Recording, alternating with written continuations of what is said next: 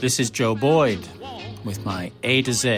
And where are we headed today for letter K? Kansas City, here I come. They got some crazy little women there, and I'm gonna get me one. Kansas City, cowtown, frontier town, wide open, nightlife town a century ago. The mob and music go together. The corrupt regime of Mayor Prendergast provided fertile soil out of which grew the Count Basie Band and Charlie Parker, and the bebop revolution. Bars and nightclubs were jumping. So, if you're dissatisfied with your social life, head west. I'm gonna be standing on the corner, 12th Street and Bond. I'm gonna be standing on the corner, 12th Street and Bond. With my Kansas City baby and a bottle of Kansas City wine. Kansas City gets a lot of name checks in early blues recordings, but this song, originally titled KC Lovin', tops the geographical charts. Its first recording was in 1952, 7 years before Wilbert Harrison's version reached number one. It was by a former child prodigy called Little Willie Littlefield from Houston, Texas. He'd grown up entranced by his mother's copy of Albert Ammon's Swanee River Boogie.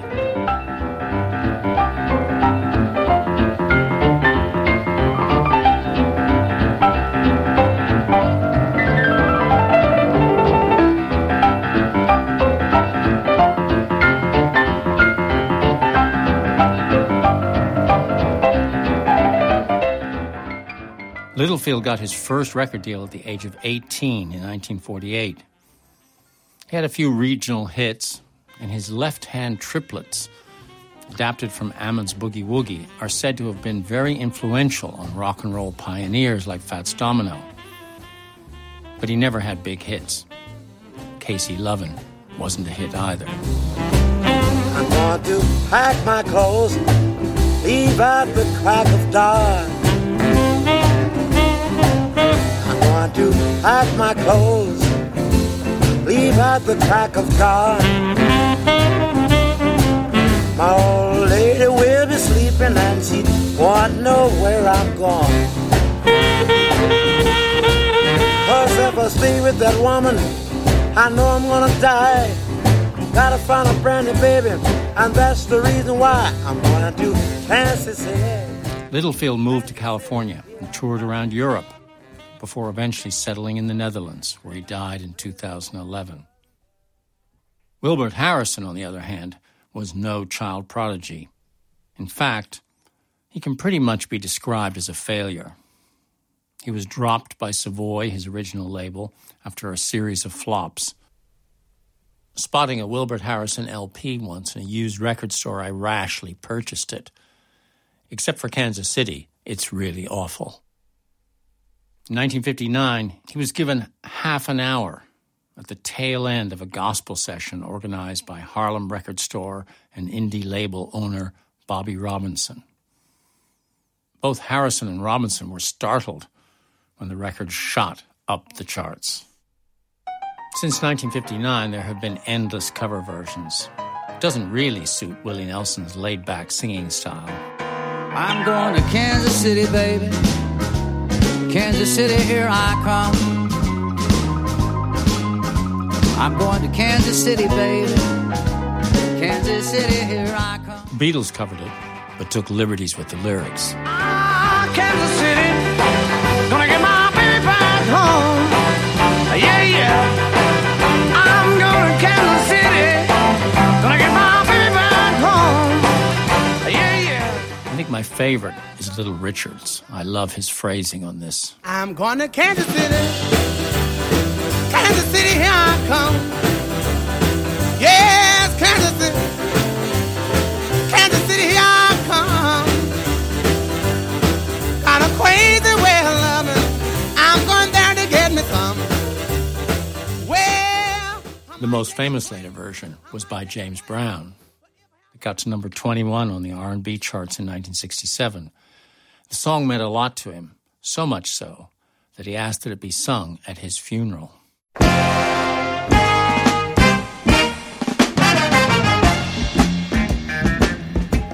I want to tell y'all how the blues goes.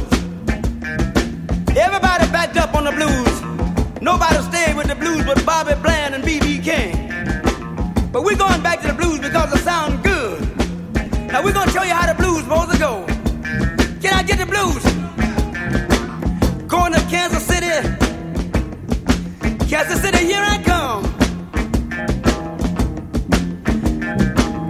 Going to Kansas City, yeah.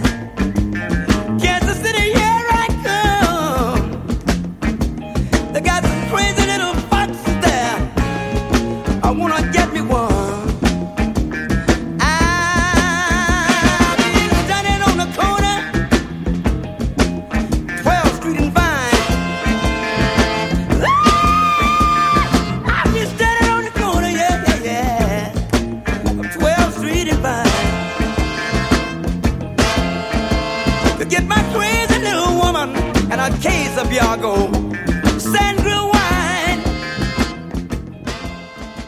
So when James Brown wanted to invoke old-time blues and connect to his roots, he thought of that song.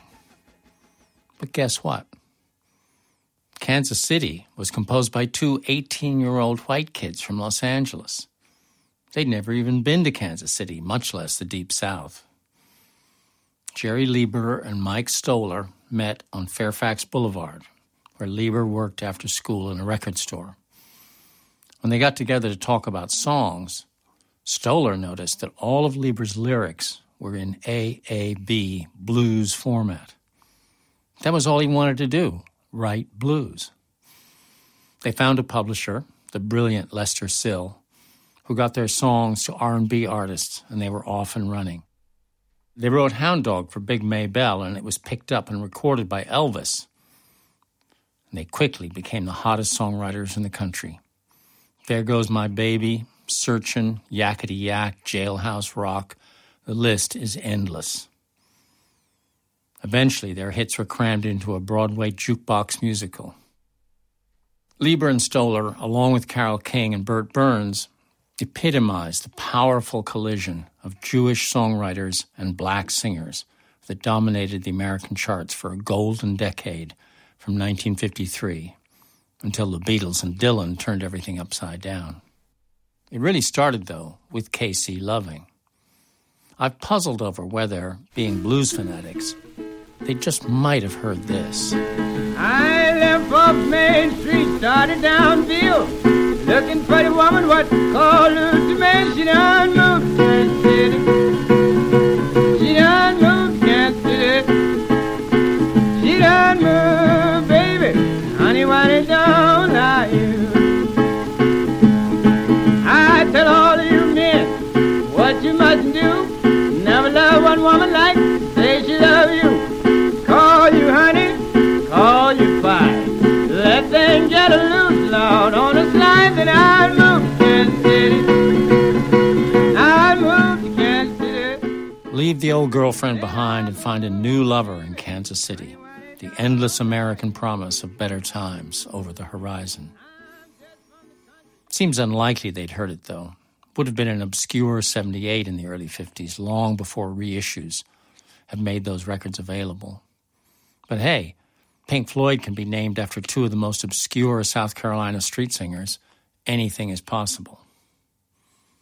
In an interview with Rolling Stone magazine, Lieber and Stoller talk about how hits come about because of something strange, often a mistake, that makes the record stick in the memory. They cite the out-of-tune timpani on There Goes My Baby as one example. What made Kansas City a hit? Obviously, the infectious shuffle is the most important. But I think Harrison's eccentric vocal phrasing might be another key. And that exhortation going into the guitar solo is surely a hook. This strange record, thrown together in half an hour as an afterthought, is now the official song of Kansas City, Missouri. Well, I might take a train, I might take a plane, but if I have to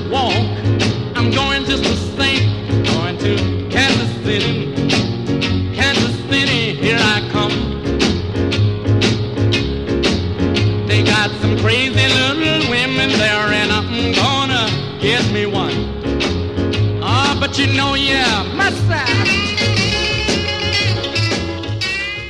This is Joe Boyd's A to Z. Until next week.